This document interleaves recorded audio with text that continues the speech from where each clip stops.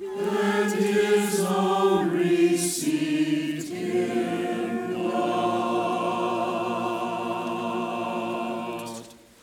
The Word was made flesh and dwelt among us. We beheld the glory of the Father. We beheld the glory of the Father, full of grace and truth.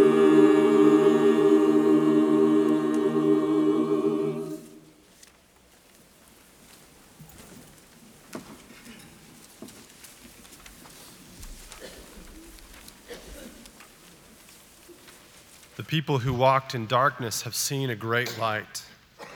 Those who dwell in a land of deep darkness, on them has light shone. Isaiah 9:2. When we look back at those who waited expectantly for the Messiah's birth, which was told to them through the prophets such as Isaiah, we lack a certain perspective. For us, the realization of the Word being made flesh, Christ coming to earth, it has already happened. But their hope was in what had not yet happened, but had been promised. See, God, through Isaiah, uses the image of darkness to explain how lost God's people were without the light of the world in it. In darkness, nothing is certain. A next step could be disastrous, but no one knows until that step is made. In darkness, everyone is lost, hopeless. Their only hope was in the light coming to save them from a life lived in darkness and fear. John 1:4 says that in the Word, God the Son was life, and the life was the light of men. Light shows the way, and Jesus, the light of the world, is life, the light of men, our salvation. He is that light for us, the very Word of God pointing us forward, showing the stumbling blocks in our way. As believers, we walk in hope because we are following the light, and we have hope because He leads us. He has accomplished, is accomplishing, and will accomplish all that He has promised. Our hope is in Him, and we hope with expectant hearts and minds in the sure and certain return of our Lord Jesus Christ. O come, Emmanuel, God with us. Let us all stand and sing.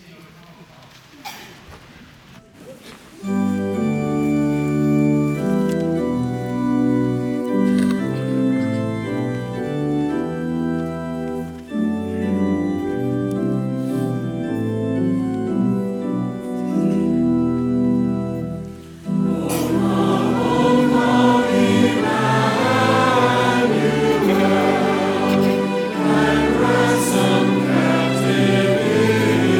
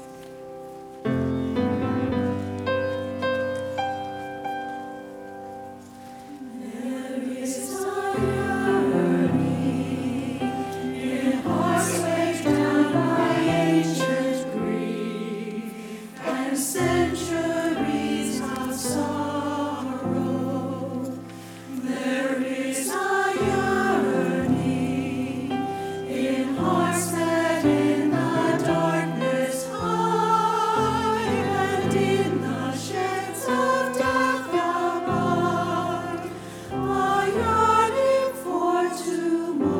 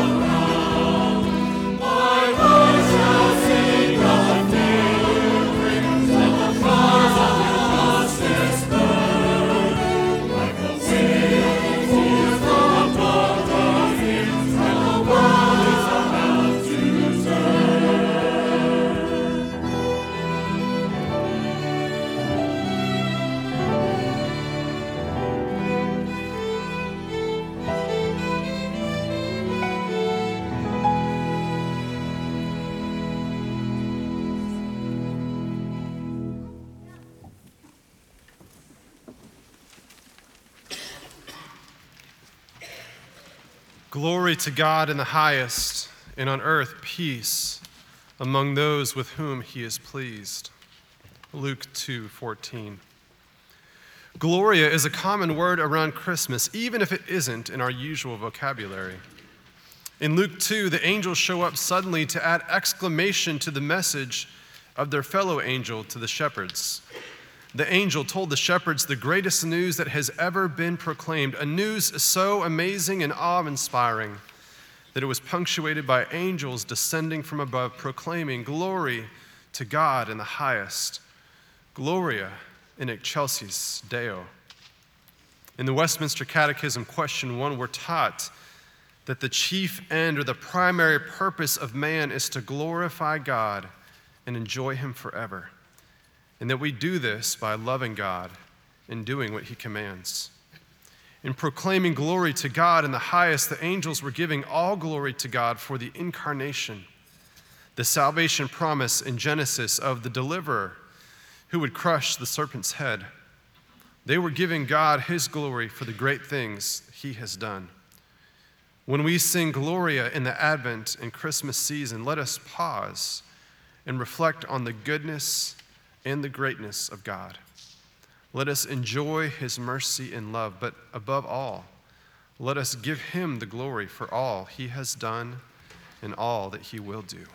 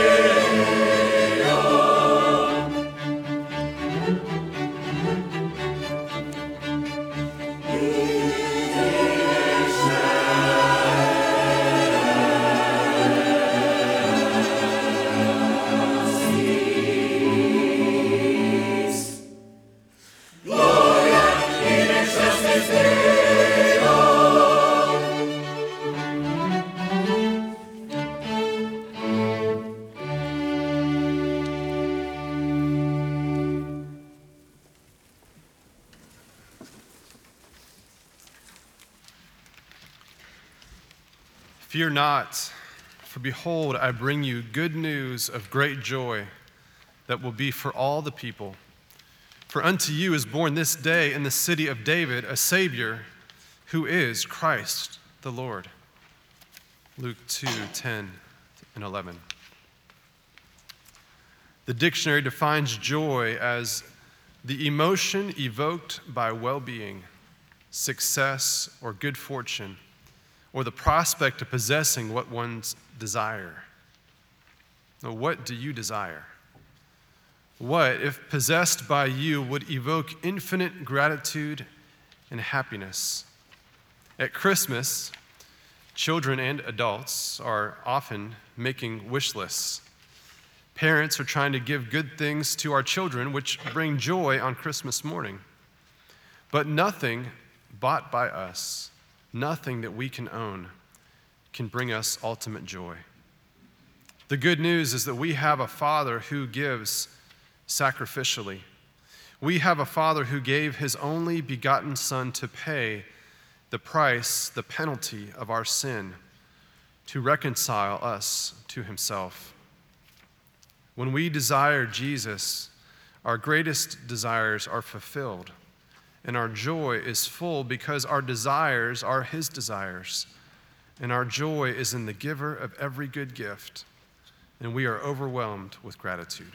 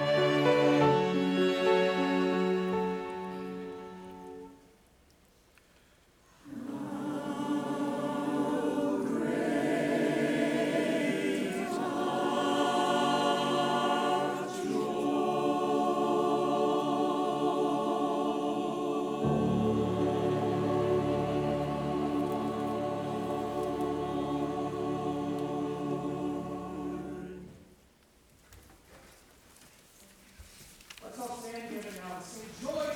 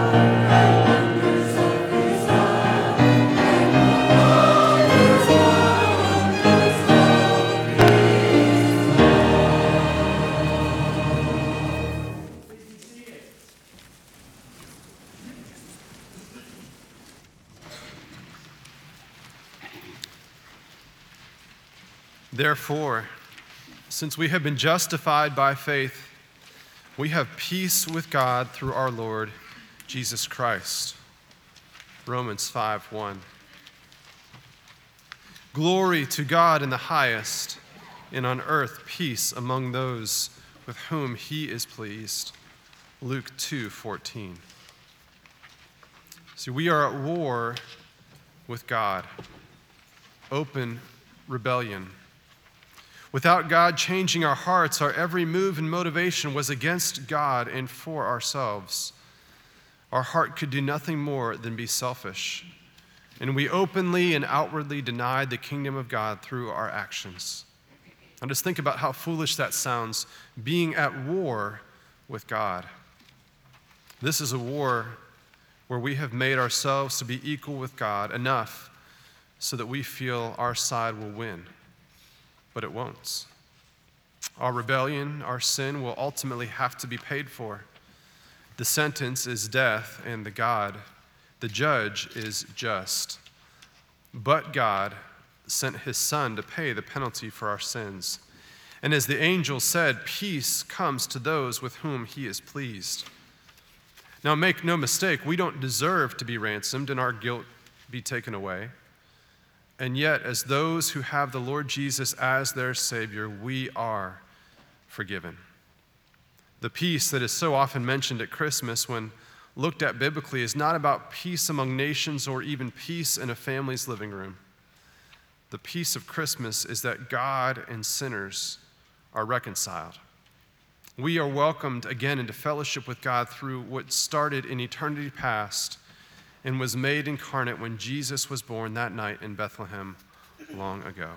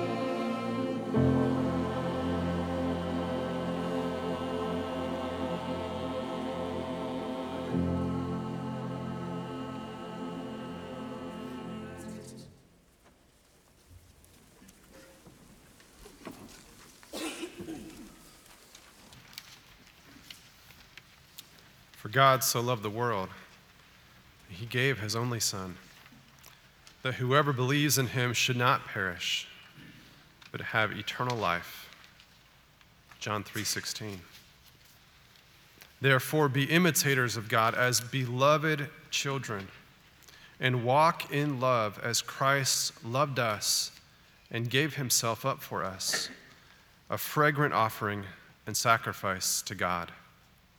Ephesians 5:1 and 2.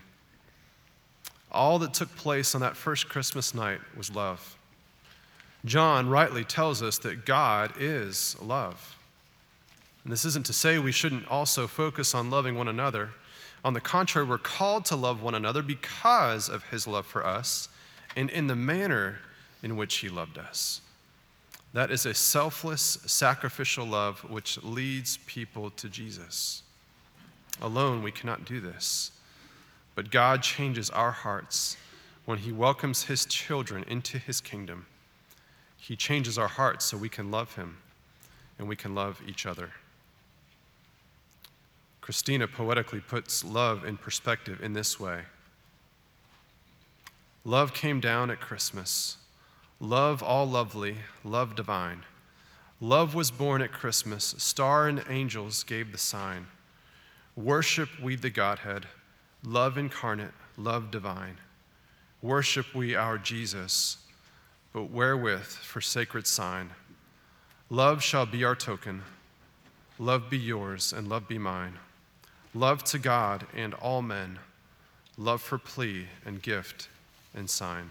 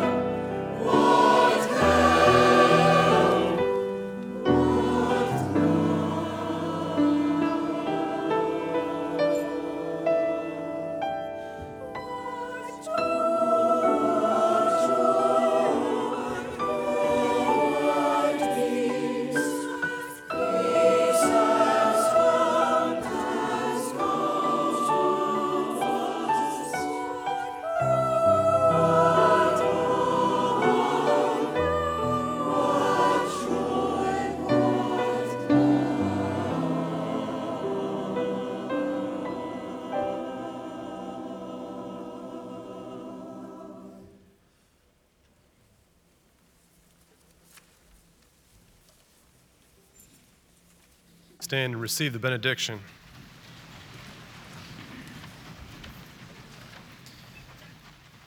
May the God who made himself low come and lift you up this Christmas season, that you might be filled with his hope, with his joy, with his peace, and with his love, because of what he has done for us in Christ Jesus. Amen.